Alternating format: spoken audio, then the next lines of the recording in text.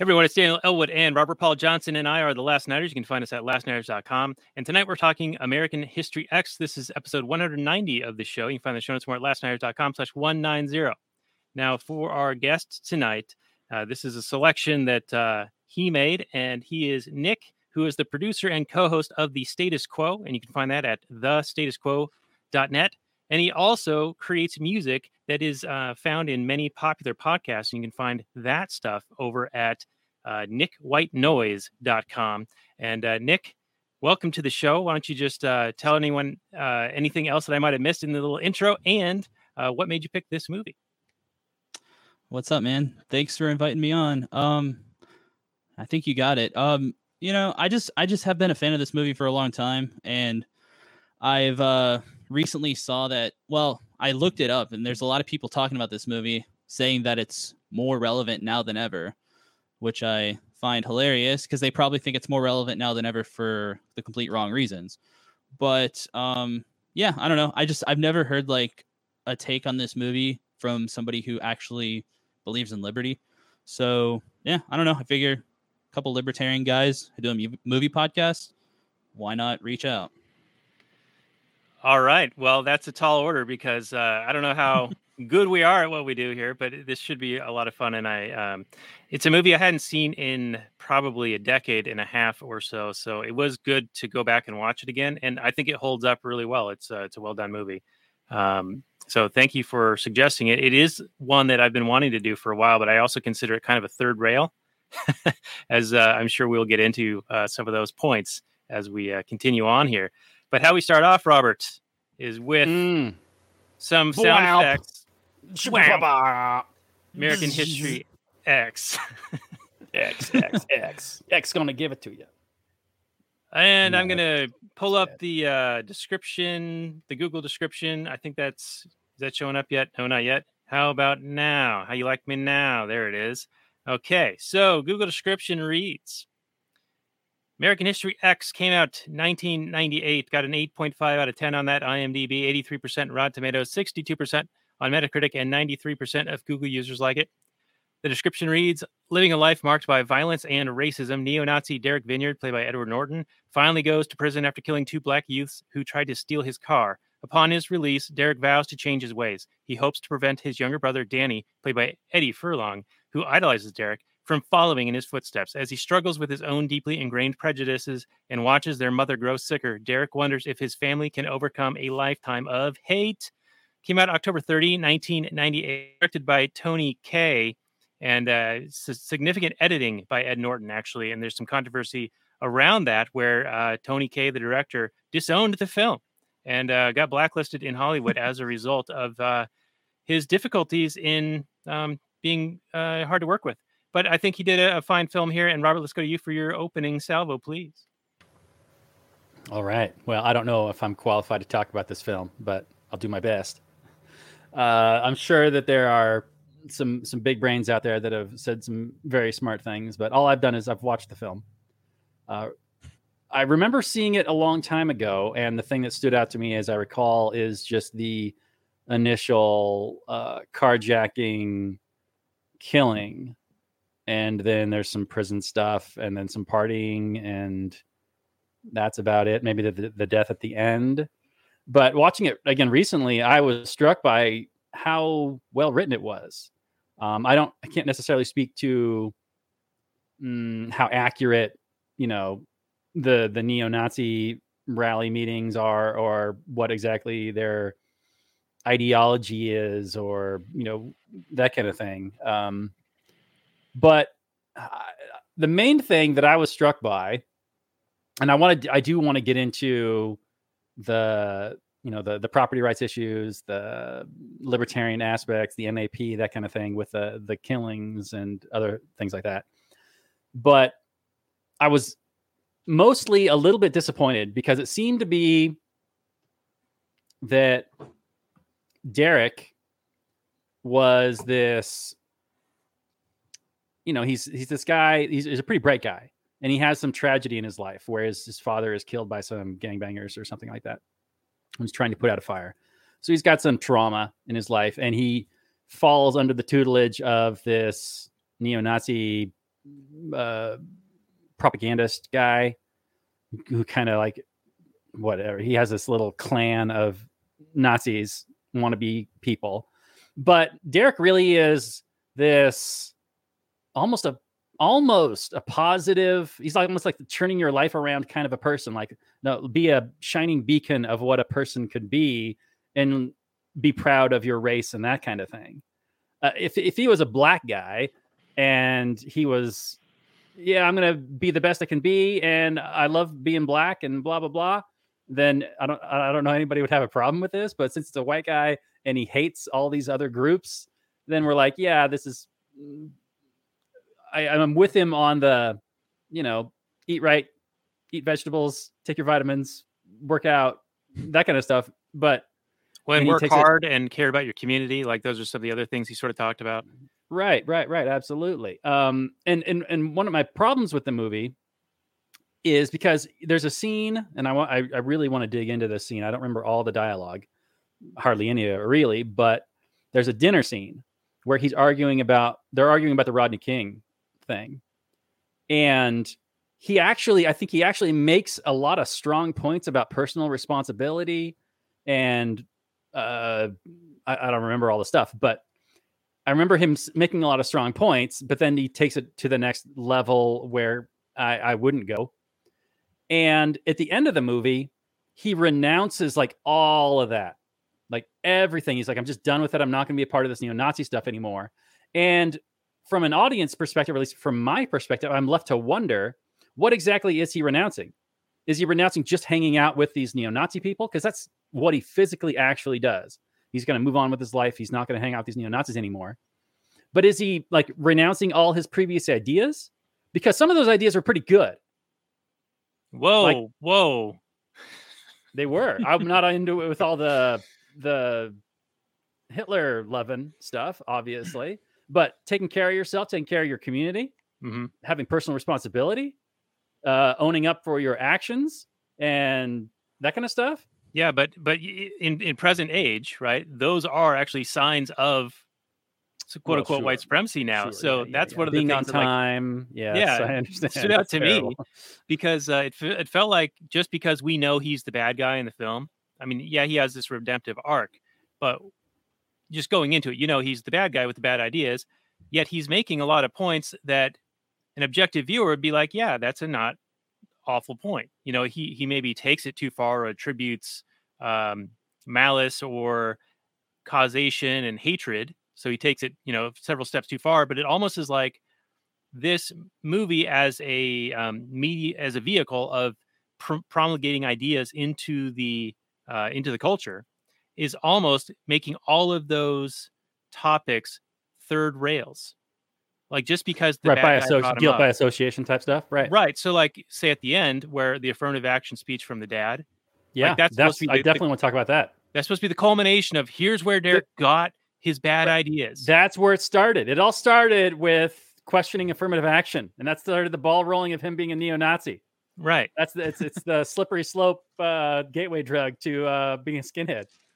Right. So anyway, I didn't mean to derail you, but I just wanted to make that point that it really felt like culturally this movie is there to sort of frame the debate of what's acceptable and what's not. And so it makes certain subjects taboo, even though they are, almost anything should be open to debate. I know that that's not how the world works anymore. But it seems to me that you should be able to articulate ideas and explore ideas and learn about things and have opinions. Right. That's one of the things I liked about the movie was that they turned Derek. They had him such a well-written character that they made him intelligent. They made him not a cartoon, like cartoonishly evil. Like they had a really strong point of view. He had reasons, justifiable reasons for why he believed the way he did. But you're right. He is the villain character. So he takes it to the next level, right? That where most people would not go, takes it to that extreme. But he's not a cartoon. He's a complex protagonist / villain character that I think he's entirely relatable to the audience. So in that sense, I think he's highly well written. Whereas some of the ancillary characters, we don't get enough screen time for them to be really, well written. They're just kind of small time characters. We really just get Derek and kind of his brother, kind of maybe, man, we don't really get many other people. We get a little of the sister and the mother and Ethan Right, Suplee a bit. little bit, but not. It's mostly just Derek's story.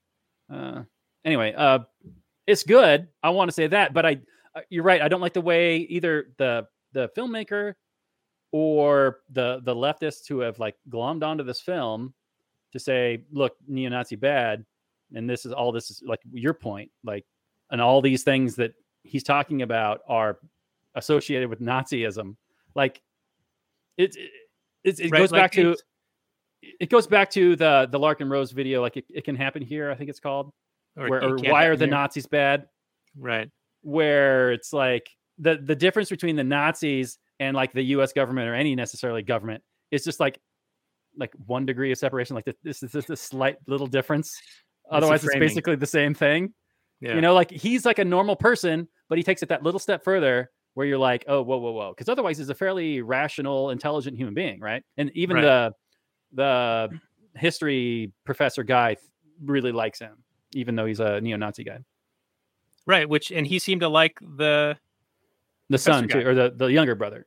Yeah, and they liked him as well. Like they had a mutual respect for him. It was like, okay.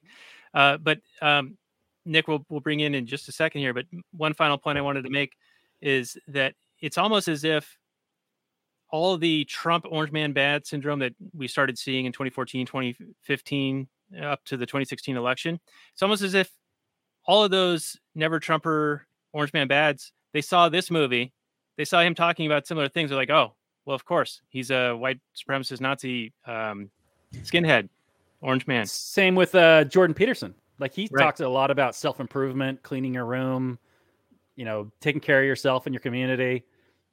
Sounds like Derek, except for the little bit extra. Right. And to your point earlier about, you know, imagine if it was a black guy or someone else saying these things and doing these things. I like to do that thought exercise in my head when I see like news articles talking about something being bad or something being taboo. Well, what if you just changed one of the words? Is it still bad? You know, and that is a good way of like divining, okay, what is the core of something? Is it the principle at play, or is it special special pleading? Indeed, Daniel, indeed.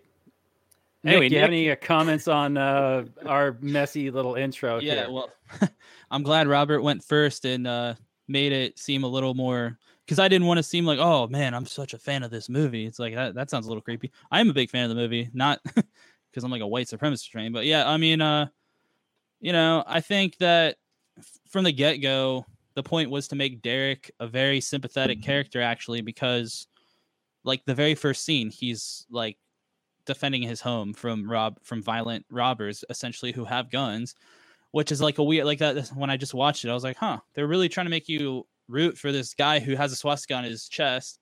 I'm assuming, because I was not because of the swastika, because like, you know, I'm a libertarian. I've been in the gun circles and stuff like that. So like, I'm like, oh yeah, what would you like? The first guy he shot was the most justified, and the second guy he shot and later did the worst thing ever in film too. That was my teeth still hurt just from that. Yeah, that was brutal. That wasn't justified. And then I think shooting the guy in the car or whatever, I don't think that was really justified either. He was fleeing away. But like, I think it was supposed to make you like sympathetic to him because he's defending his home. And then also, I think the movie's interesting because in a way it's kind of like I mean, pretty much Derek is the main character, but Danny's like the narrator, you know, and it's kind of like, it starts off with him in school and he's writing the paper, American History X. So it's kind of like, who's the main character? Who's the story? But obviously it's mostly about Derek. You know, that's not a huge important detail, but like, yeah, I mean, I don't know. And also I noted, I thought this too, when they were having that, the dinner scene that you were talking about, Robert, with Rodney King, that kind of sounds a lot like what right wingers talk about George Floyd today. Mm-hmm. So I thought that was kind of lame, where he's like, well, he's breaking the law, so who cares? You know, they can just kill him. I'm like, well, yeah, George Floyd might have been a piece of shit, but you know, maybe not. You don't have to like crush his lungs or whatever. Maybe doing the drugs influenced it, but like, you know, I don't know. I'm not a fan of that. So there's some similarities, but then he does just take it that extra bit. He's got the tattoo. He says the N word and the K word and stuff like that, and like, but everything else, yeah, like the dad. Whenever I watch this movie with like family members around or something, they're like, "Oh, he's actually. What's the problem with this? He's making a great point." I'm like, "Well, just wait like 5 seconds, and then yeah." But Yeah.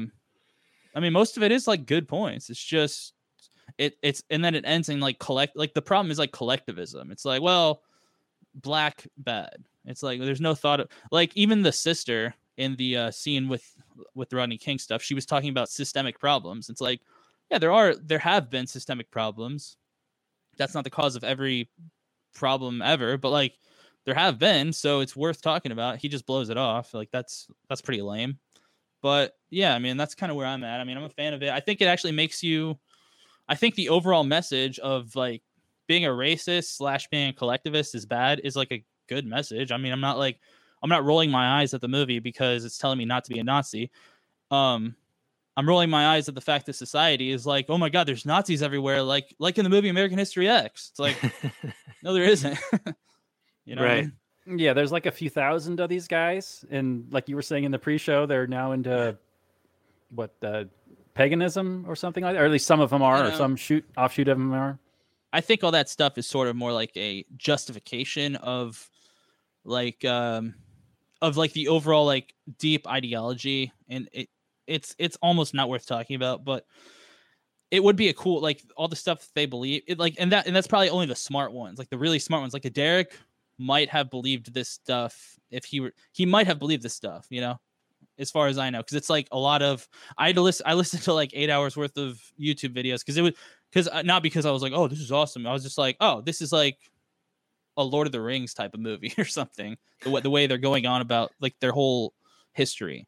So I was like, that's kind of cool, But that's a totally separate conversation. It's I doubt any of them today actually. There's probably like 12 of them who think this stuff, and they're probably like the higher ups, Well, it is interesting. I mean, the entire rise of gangs at all, or especially like prison gangs, it's for vulnerable individuals to seek protection from anybody, really, like anybody that's willing to have them for the most part. Like even when he goes into jail, he's not a member of any gang, but everybody says, and everybody pretty much understands that you have to join up with somebody. You need somebody to watch your back, protect you, or else you're basically vulnerable, at risk for anybody that wants to take you out or do harm to you. And that's a lot of the same is true for youths. Like, I mean, I don't know where's he growing up here in like Los Angeles or Venice Beach or something. Yeah, Venice Beach. So he's in like the LA area, I think. Which can get pretty rough. I mean, well, they said at the beginning of the movie, like, oh, this used to be a great place. Now there's a lot of gangs. So yeah, I mean, you kind of got to pick a side, I guess, Right. And I think the gangs and maybe even this Nazi ideology kind of gives, and much in the same way that, like that, what is that? What are those? I can't remember the name, but they're those, they're the Black Zionists or something like that go around yelling at people. Oh, the Black Hebrew Israelites. There you go. Those are the guys. Yeah. But they're like, they give people, disaffected, young, vulnerable kids a sense of identity, a sense of pride in a history, whether that's their history or not or something, but they identify with that. So what you were talking about with them researching history of the Aryans and that sort of thing, it's something to look at, I guess, and point to and be like, oh, I come from a long line of awesome people. So I could see the appeal in the message, but, obviously I'm not down with the collectivist, racist, authoritarian bullshit crap. Or what the Nazis actually did. And that's what a lot of that research is kind of ends up at, like, because there are legitimate, I guess, Asatru, that's the religion, believers who are not down with all of the racist stuff. Like they like denounce white supremacists, but they actually still believe in like the fact that they believe that Aryans were like white giants who actually built the pyramids and stuff like that. like they still believe that, but that, you know, if you were gonna believe in that religion, like, and they're probably the left wingers of that religion, like that's probably the way you should believe in it, because it's pretty pointless to be like, well, just because I believe some white Aryans built the pyramids and stuff, that doesn't mean that we have the right to like invade Poland and France and, you know, kill a bunch of people. Like that's kind of a stretch. Right. And I mean, I haven't, I don't know if, have either of you guys actually listened to a translated Hitler speech? Because I imagine, and like, I imagined that, you know, a fair amount of it is, you know, blaming the Jews for all the ills of Germany, the blaming the French and blaming the Treaty of Versailles for the World War I stuff, what happened to Germany after World War I. But, and then also blaming the Jews for all the financial shenanigans that they can get involved with. But a lot of it, I think, plays up on the history and the idea of the Aryan Superman and kind of this self-empowerment message of, yes, we are Germans, we are awesome. Kind of the same message that like these identitarian gang groups give to their people. Like, yes, we are awesome. We can do things. You know, you're not a loser. It's an old message, and it seems to be able to be used against people by some twisted megalomaniacs to strong effect throughout history. Yeah, I mean, they basically. I'm sorry. Oh, I was just gonna say I'm not too familiar with the translated works of A.H. But I have seen a speech, like somebody went to a campus and got a bunch of people cheering, and he was basically saying Hitler quotes, and he was all these progressive leftists who were like cheering him on because, I mean, they're cherry picked, obviously. So there are things that they would advocate for. It's the socialist bits. Yeah, and you also see a lot of that with the Hitlerian economic policy. It's basically like what we have here in the U.S. You know, this corporate sort of merging with government and self, you know, regulating their own industries through experts and things like that. Tom Woods had a speech on the economics of Hitler's Germany that I mean, it was basically like Bernie Sanders' economic plan, essentially. Yeah. Well, I mean, as we know, that Germany was forced to pay all those war reparations for World War I, and they were massive. So anybody that came along and kind of riled up and got everybody's confidence back was probably a welcome message for everybody. Yeah. And then there's the, you know, blaming a group of people, right? Having the scapegoat and then depersoning them, othering them, which I don't know, history is repeating and or rhyming these days. But you get in trouble for saying that even. So I don't know, man. Yeah, hopefully you guys don't get deplatformed. And also like, man, I mean, to be honest, I would rather, because like this is a point that I thought that I came, because like the Nazis, they're not, I don't even really call them Nazis today. I mean, the NRX, like, you know, alt-right guys of today, I would much rather have them than like the dudes from like this movie, because I think there actually was kind of a punk rock, hardcore, like Nazi. They're pretty violent in like the 80s and 90s type of thing. But like the dudes today are just like, oh yeah, I believe my weird beliefs, but like I just want to prove how like legit I am. I work out a lot. I drive a motorcycle, and like I love my family. It's like, okay, well, and I hate whatever race, and I'll be a troll online and just like make fun of them online, and that's my, you know, it's like, okay, well, I can live with that, you know, versus like the actual Nazis, you know, that's basically the whole. Right. Because it sort of takes away a lot of the collectivizing and the downstream of the political, you know, apparatus. Yeah. Affecting they have no things. political power. Right. Yeah. Yeah.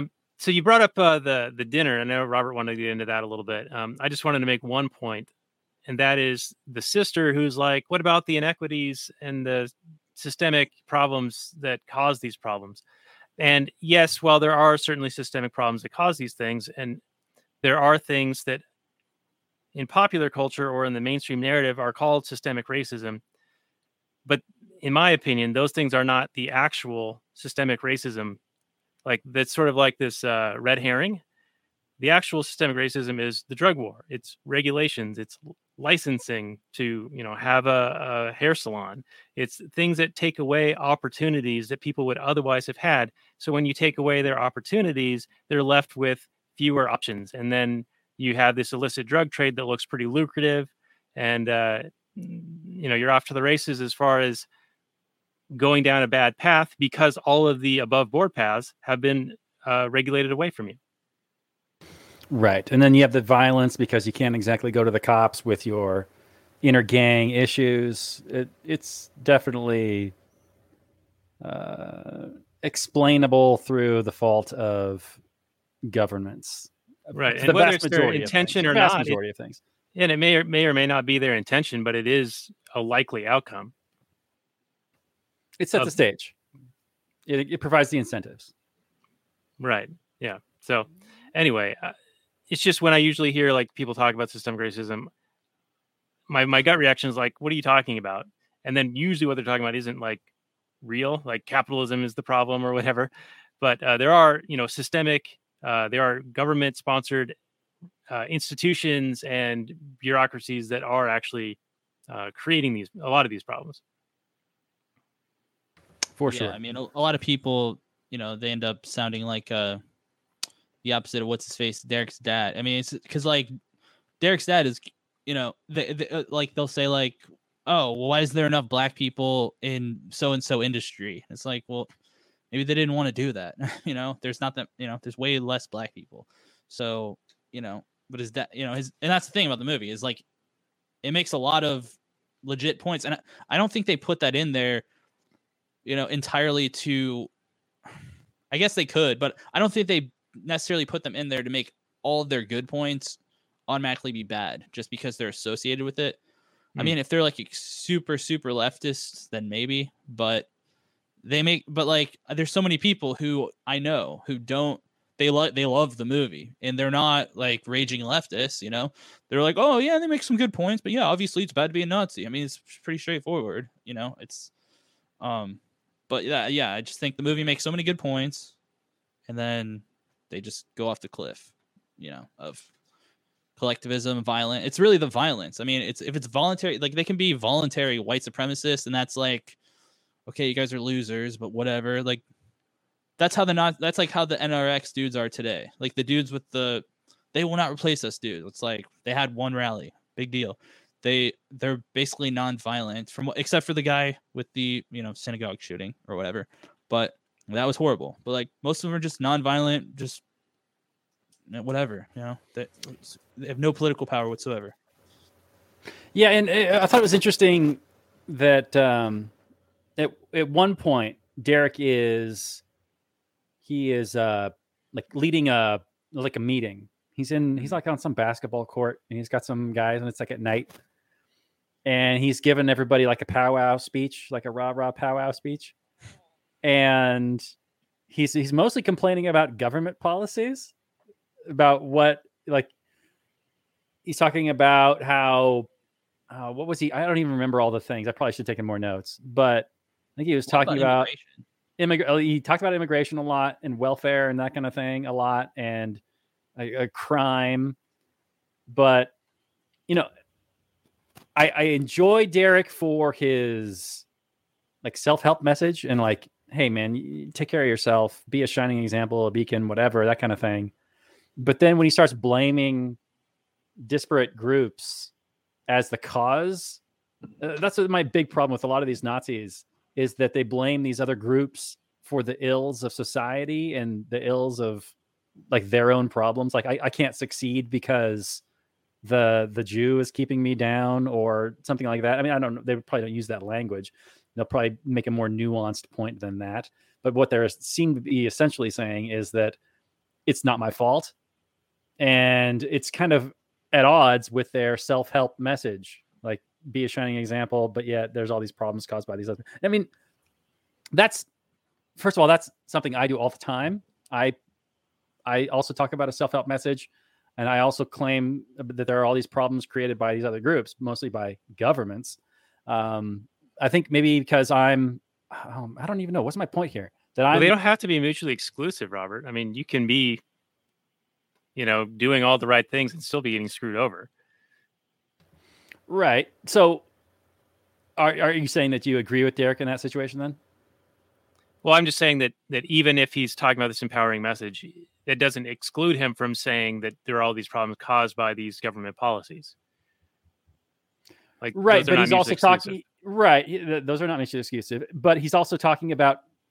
I don't remember. Did he actually say the Jews were doing something, or the blacks were doing something, or the Latinos were doing something? I forget. But he was saying things like that to that extent, right? No. Yeah, I wasn't taking all the notes on all the rhetoric. I just remember he was saying like, "Oh, hey, you used to work here, and then this Mexican dude started working here and took your job.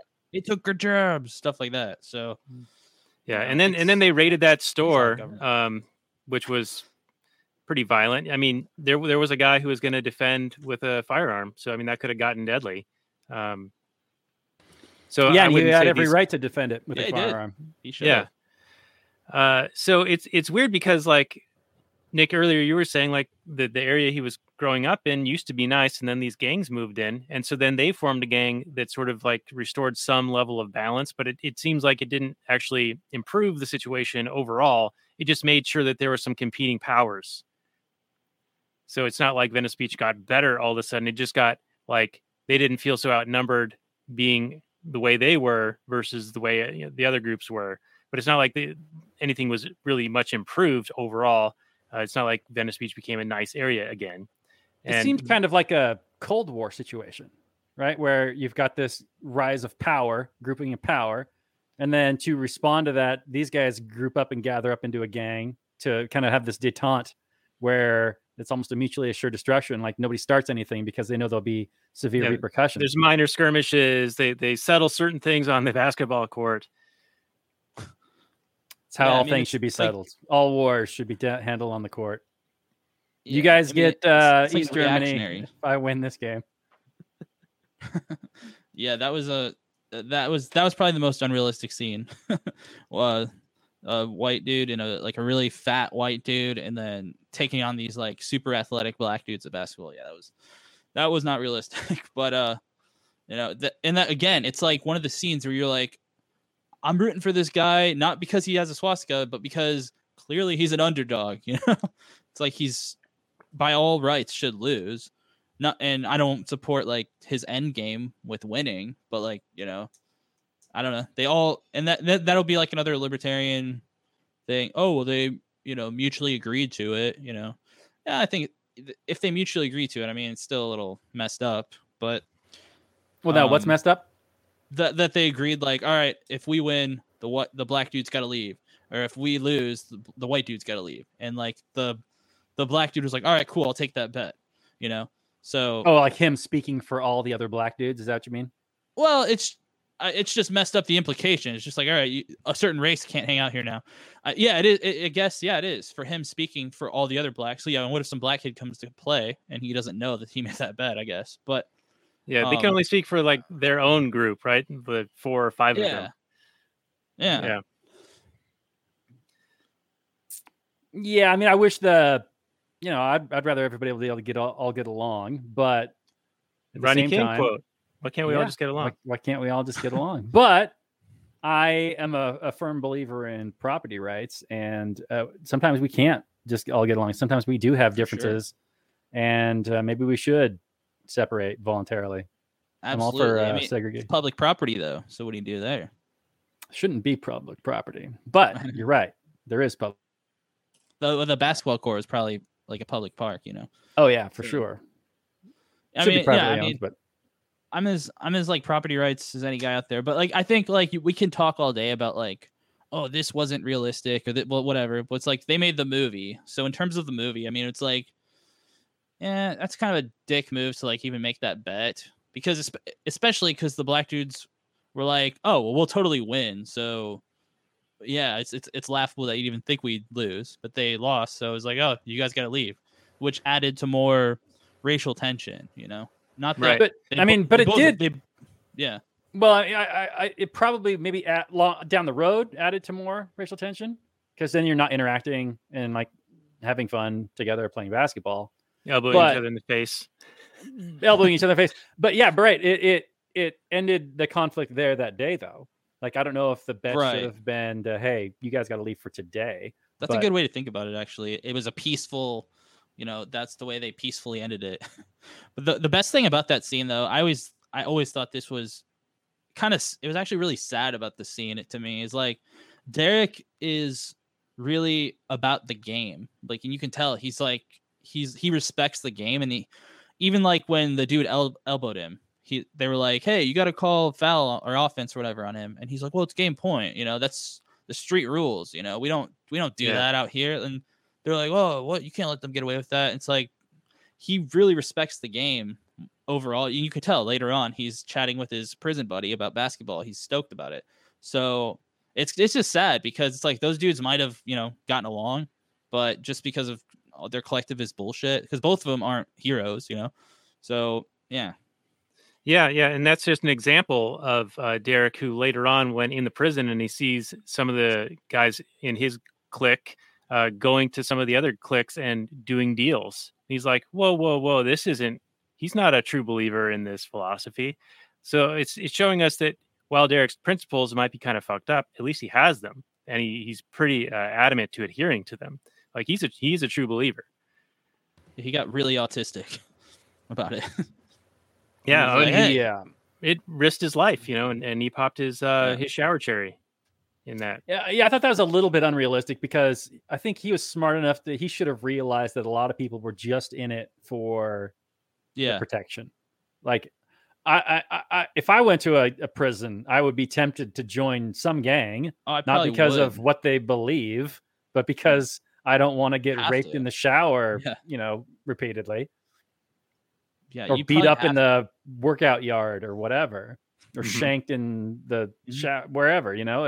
It's a nasty place. You need allies. Yeah, and Nick, to your state prison.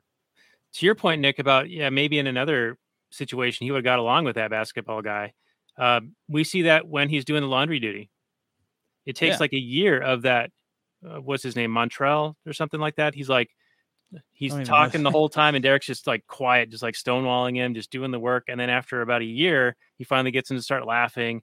And then by the end of it, they're very friendly, like they're getting along. And that guy actually ends up saving his ass until he can get out of the prison. Right, because Derek, how did he lose the support of his gang? Because they beat him up. Why did they beat him up? Why did they rape him again? I forget. Well, it had to do with what Daniel was saying about like the when he was being like super principled, and one of the other guys in the group was doing drug deals with like a Mexican guy, and he's like, hey, what the hell? This bullshit. We can't support him. And the dude gave him like the Zig Heil thing, and he just walked away. So they were like, all right, he's a punk. Let's teach him a lesson. It's basically. So he didn't Zig Heil back. So then they're like, we're gonna rape you. Well, there were like two or three things that Derek did to let them know that he wasn't that he was going to preach at them or be overly principled versus what they wanted to do, which was just they're in this loose coalition for the protection, the mutual protection, whereas he's in it because these are the skinhead guys, so they must believe in the skinhead stuff, and he's still big into that. And when he realizes that they're not, he doesn't want to associate with them anymore. So he's like sort of foregoing that protection and shunning them. And he pays a price for it, Yeah. And when he gets in there, he kind of acts, they kind of absorb him like he's hot shit. Like they're like, oh, we heard about you, brother. And, like, come on, like, obviously you're going to hang with us.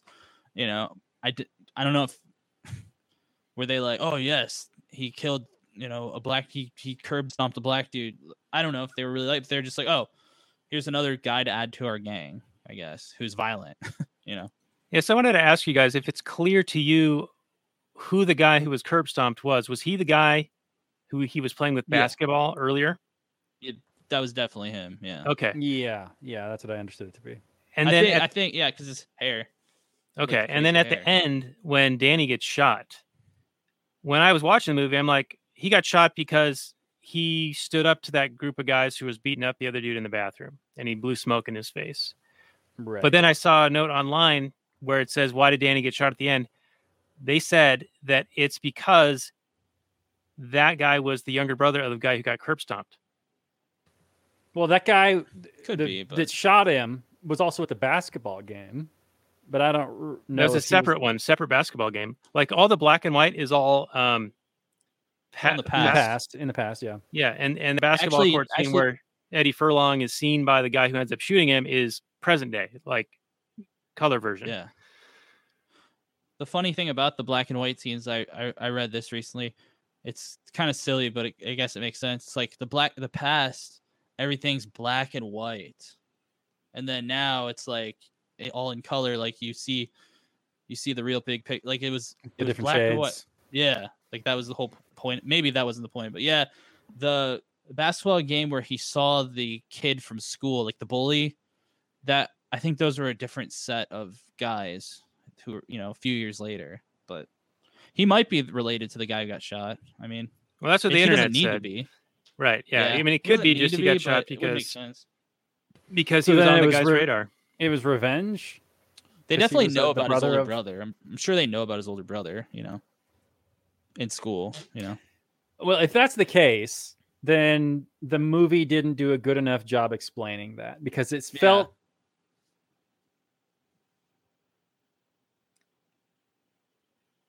It felt something. Yep.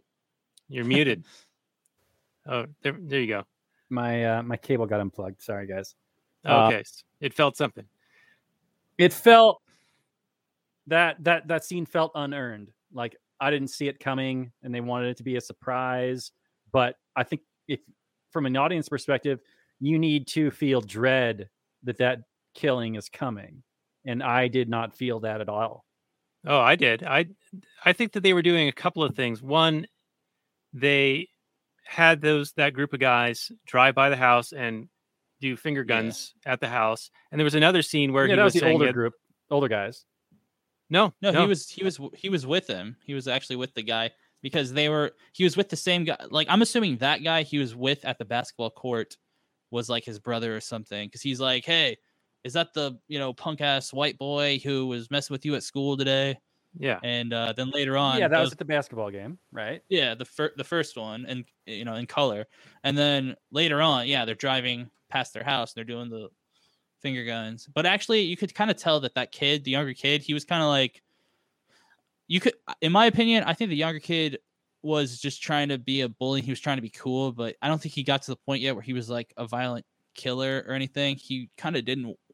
I don't know. Maybe I read too much into it, but like I just watched the scene where they drove past, and he seemed like he's like, let's just forget about him. That's the kind of face he made. He was like, man, whatever. Well, and then when it happens, we're seeing Edward Norton feeling like he's under threat, right? There's a whole lot of like looking around, and so there's all this tension being built up that leads us up to, and it's sort of like a head fake, right? It's like, oh, we're supposed to be worried about Edward Norton getting somebody coming after him for what he had done at that party the night before. But then it's like this sort of surprise that it's Eddie Furlong who gets shot. But there is some foreshadowing to Furlong getting shot, at least 2 or 3 instances of that sort of being laid out. But there's that head fake at the end. Do you really think that it was that Edward Furlong had done anything to justify being shot in the bathroom at the end? Not at all. But he did disrespect that guy who was bullying. Who was that other some kid. Bully in school? Not he was bullying the older brother of the dude from that '70s show, actually, in real life. Really? The guy who from Malcolm in the Middle, like the oldest brother. That's who that actor is. I have like a weird thing with it. Yeah, that was that guy. But anyways, yeah. Okay. Anyway. And I don't think it necessarily needs to have that much of an explanation. Like I know when I was a young man, I did a lot of stupid shit because I thought it would be, I don't know, fun, dangerous, exciting, whatever. And that was in a small town, not in, a gang area. So what was the motivation for the kid to shoot Edward Furlong at the end? That he had been disrespected. So he was disrespected, so he goes straight to murder. Yeah. Okay, that's if that's good enough motivation for you, that's fine. It was not good enough motivation for me. It's got to be a combination though of like the disrespect and the fact that his brother is who he is. I would think. If we got a scene where the kid like idolized his big brother, and his big brother was like, what you got to do is you got to kill that mother. Yeah, because you can't let him disrespect you like that. Blah blah blah blah blah. Okay, maybe it's a little on the nose. I'm sure a better writer would, take a second pass at that dialogue right there. But you know what I'm saying? Like, give me a little bit more to make that scene earned instead of okay. Yeah, as it plays out, it just kind of happens, and they do make you think it's going to be violence. But I bet you, everybody that kills anybody, even if they're a young dumb kid, they feel like they've got good reasons for doing it at the time. Maybe I'm sure that a lot of them regret it afterwards, hopefully. But at the time, people feel what they have are good motivations for doing things. Like they want to get into the gang. Maybe it's a gang initiation thing, and you had to kill somebody. That would have been a great scene to have in this film. And then there would have been some drama about whether or not he's going to do it or not. But I see maybe this is part of the edit of the Edward Norton or what's his name editing. They could have easily cut out some pivotal thing there. Maybe the director actually had the director's cut was going to be shorter, only be 90 minutes, and really, and they asked him to add some scenes back in or something like that, and they gave him 8 weeks to do it, and then he didn't do it.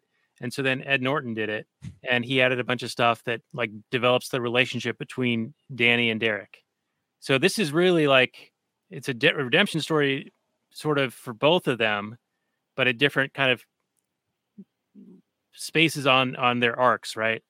Because by the end of it, Danny has kind of seen the light, right? He's written this paper, American History X, which I didn't understand what the name of the movie signified until I looked it up today. The X is from Malcolm X because he used X because he didn't want to use a name that was given to him by white culture. So X is an unknown variable in mathematics. So that's why X. So that's why American History X, American History Unknown. I didn't know that until today. So good on me for a still learning. Movie. Still learning. 40 years old that he's still learning. Still learning a few things. Anyway, it seemed at the end that Danny was like coming around, right? He was now going to change his ways and be a good dude, sort of like Derek had turned around from his prison stint. Yeah, there's that scene where they tear down all the Nazi stuff off the walls. I didn't really feel like that was earned either. I could see why Edward Norton wouldn't do it, but I didn't see why Edward Furlong would want to do it necessarily after just like that one conversation with his brother saying that he was raped by some neo-Nazis in prison. I don't know. Maybe. But I understand the movie can't be 15 hours long either. So I think that his characters do some things. I think Danny, Edward Furlong's character, it was he kind of wasn't fully there like Derek was. Like there was that scene where Seth, who's played by Ethan Suplee, big dude, he's like, "Hey, asshole, tell me who you hate and all this stuff," and he's filming it, and he kind of doesn't just jump right in and start doing. He's messing around. He's kind of making fun of the whole thing because he's a kid, and then he eventually says some stuff that's like, he says like one thing in his whole rant that's like a little bit racist. He's just like, "I hate that it's cool to be black." And then he says he hates Zionists, which you can, there's an argument for that. And that's legitimate. And then he says, "Cool it, Hillary Clinton," with the rhetorical bullshit. So like, I don't think he's fully there like Derek is. So it's a little believable to me that he's easily swayed back to not being a racist. Okay. Yeah, that's a good point. But I am with you on like I think it's just like a symbolic moment where they're tearing down. There's some epic music. It's like, okay, we get it. Like I don't think that arc would happen that fast, in my opinion. I don't think that he would come out and be like, "Oh, this is all total bullshit." I think he'd be like, "Yeah, whatever," and he would maybe still hang out with his girlfriend, maybe still hang out with his friends, and just not. But that's not the movie that was written. But like maybe just kind of cool it and step back and not do violent stuff. maybe try to educate them. I don't know, but there's so many different things that could have happened. We only got to deal with the movie that was written, but yeah. Well, let's get into any final points you guys want to make because we're almost at time, and then we can get into final summary and review. And I don't know if we want to give it like curb stomps out of 10. That's probably in poor taste. How about number of prison tats? Yeah. They're folding underwear. How many fold the towels? Fold the towels. How about that? Yeah, how many folded towels? There you go. The underwear. Yeah, I don't really have any more points. Nick, if you got anything? Well, I actually had like one. I think that we didn't really touch on the Sweeney is his name, the principal or whatever. Mm-hmm. He seems pretty libertarian, like because when like Derek's in jail and he's talking about how he's basically saying like he used to be a big collectivist and he might have been like a Black Panther or something, and he's like, it didn't do me any good to like just blame society for all of my personal problems. I blamed God, I blamed white people and the government, and like, you're right to blame the government for quite a bit of it, but like he kind of just snaps him to make him become an individualist again or something like that, or at least more individualist. So I would say he's pretty libertarian. And at the beginning, when Danny gets in trouble for writing the Mein Kampf paper, he's like, well, Murray, tough luck. You assigned him, you have to write a paper on anyone promoting, civil rights or something. He chose Hitler. But it's like, you kind of backed yourself into a corner there. I thought that was kind of cool. That guy was pretty like he was pretty open-minded, He was kind of like the libertarian voice of the movie in a way. Yeah, and I kind of like that aspect of it. Like, why can't you talk about that stuff? If they're bad ideas, then put sunlight on them and show why they're bad. But just to make something taboo, that almost makes it like something to look at subversively, and like it makes it more attractive in a way. For sure. And if you're a disaffected person who doesn't fit in anyway, you're going to be more interested in what is this stuff that I'm not supposed to look into. Yeah. Right. And then you're not going to get like these counter arguments because it's all in the shadows. Exactly. Yeah, another reason not to, defeat it with straw man, steel man the arguments, right? Like a lot of, denunciations of anybody these days, it seems to be, is to just call them racist, and then that's just a catch-all for anything we don't like, and that doesn't make anybody, I think, change their mind, because you're not actually dealing with their actual points. Like, if you were to tell Derek, like, you're just a racist, blah blah blah, he's like, okay, but you didn't address any of the points I said. I just made about 15 good points, and you just called me a racist. How is that an argument? Right. Yeah. It ends the argument. It ends the debate, and it doesn't achieve anything. Right. So, yeah. Well, Robert, you want to lead us off with your final summary review and how many towels you folding over there? Okay. So, how do you rank this one? I think it's a well-made film for the most part. I think it can be used from a variety of perspectives to forward any number of given agendas. I think you can use it a lot of different people. I think we've had quite a few movies where you can kind of use it as a teaching tool to forward any of your own particular viewpoints. It's a complex and it's a nuanced film. I didn't like the idea that the father questioning affirmative action is the slippery slope to being a neo-Nazi. I thought that was a bridge too far for the script. I lost respect for the script at that point, but for the most part, it's really well written. It's well acted. Edward Norton gives a fantastic performance. All the other ancillary characters do just fine.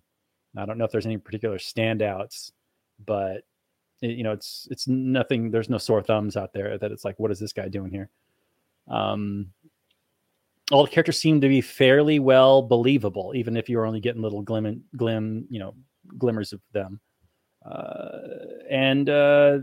It's a very interesting subject matter, because these days, in these hypersensitive times, if you say that the Nazis had any strong points to make, you're a horrible person and you are to be excommunicated from polite society, when that does nobody any good.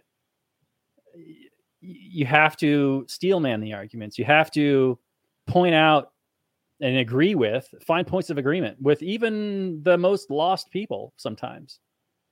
And so then you can convince them, because just calling them racist isn't going to convince them of anything. It's just going to help them turtle back into their shell, and you're not going to change their mind about anything. I think it's the laziest form of argumentation is to just ad hom, even if you're correct, even if you're saying, well, you're a racist, and he is, it's not going to change his mind about anything, because he knows. He doesn't care. He thinks he's got really strong points as to why the blacks are this way or the Asians are this way or whatever. And I may think he's wrong, but I'm not going to just sit there and say he's racist. I'm going to say, okay, this is where we agree. This is where we disagree. And this is why I disagree with you on this part. And this is why you're going too far. So I think it's a well-written film. It's open for lots of really good discussion. We could probably go for a really long time. And I feel like I should have taken better notes, because there's some like stuff where I just wish I had a transcript of the film and we could just go line by line, but that would just take forever. But this is one of those good films where you really could dissect it that much. So I'm going to fold 7.5 towels out of 10 towels.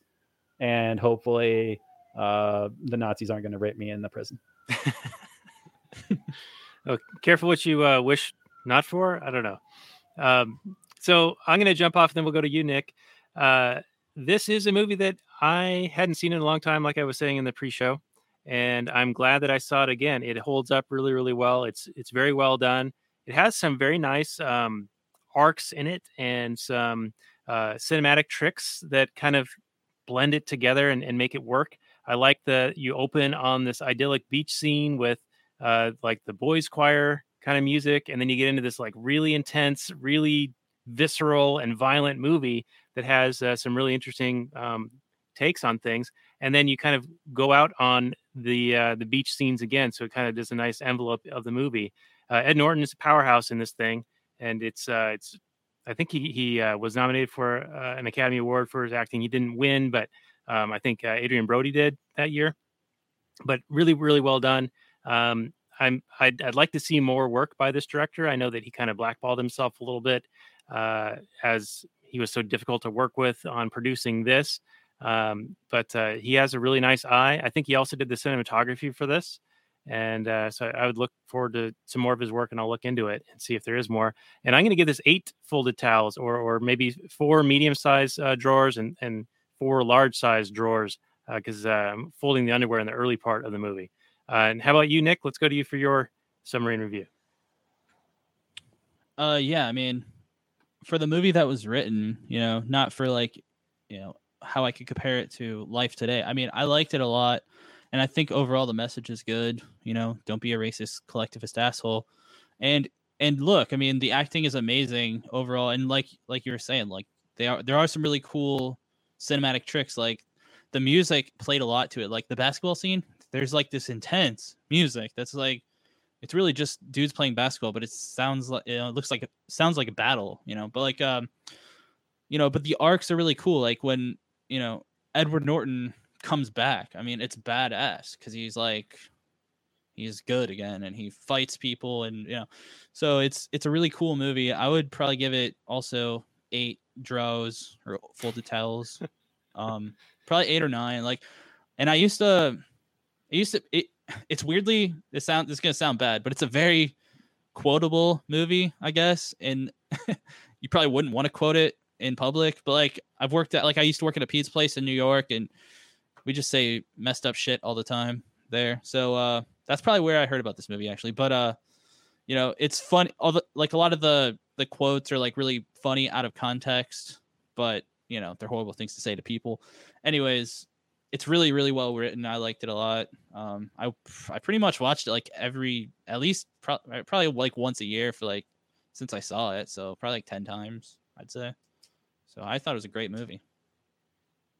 All right. Well, thank you for that. And thank you for bringing it up. And thank you for being our guest. It's been a lot of fun. We'd love to have you back on again in the future. As long as we continue to do this thing that we call the Last Nighters podcast here, movie reviews from a free market perspective. And Robert, next week, we're going to be doing something that just got decided moments before we went on.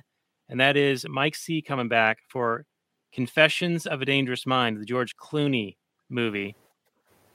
You familiar with this movie? Yeah, it's got what's his bucket playing an assassin, Barry something. He was like a game show host who was also a CIA hitman. Yeah.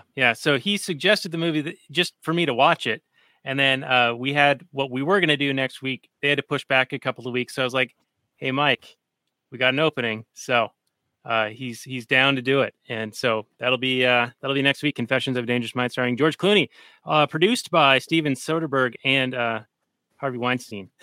No, wait a minute. No, George Clooney is not the star of the movie. It's what's his name that was in like Charlie's Angels and stuff. Well, you tell me, buddy. I haven't seen it yet, but I'm gonna see it. Yeah, no, it's Sam Rockwell. Oh, Sam Rockwell. Yeah, you like him.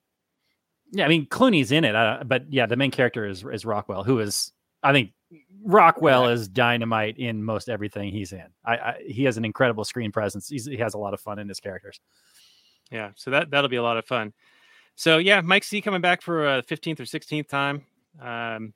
So check it out next week when we come back for that, Confessions of a Dangerous Mind. And Nick, people can find your work at thestatusquo.net for your co-hosting and producing abilities. And then also for your musical abilities, go to nickwhitenoise.com. And we'll, of course, have links to all of that on our show notes page at lastnighters.com/190. And thanks again. And do you have any final words for our audience before we get into some Kathleen Turner Overdrive, which is the Patreon bonus content we have for people?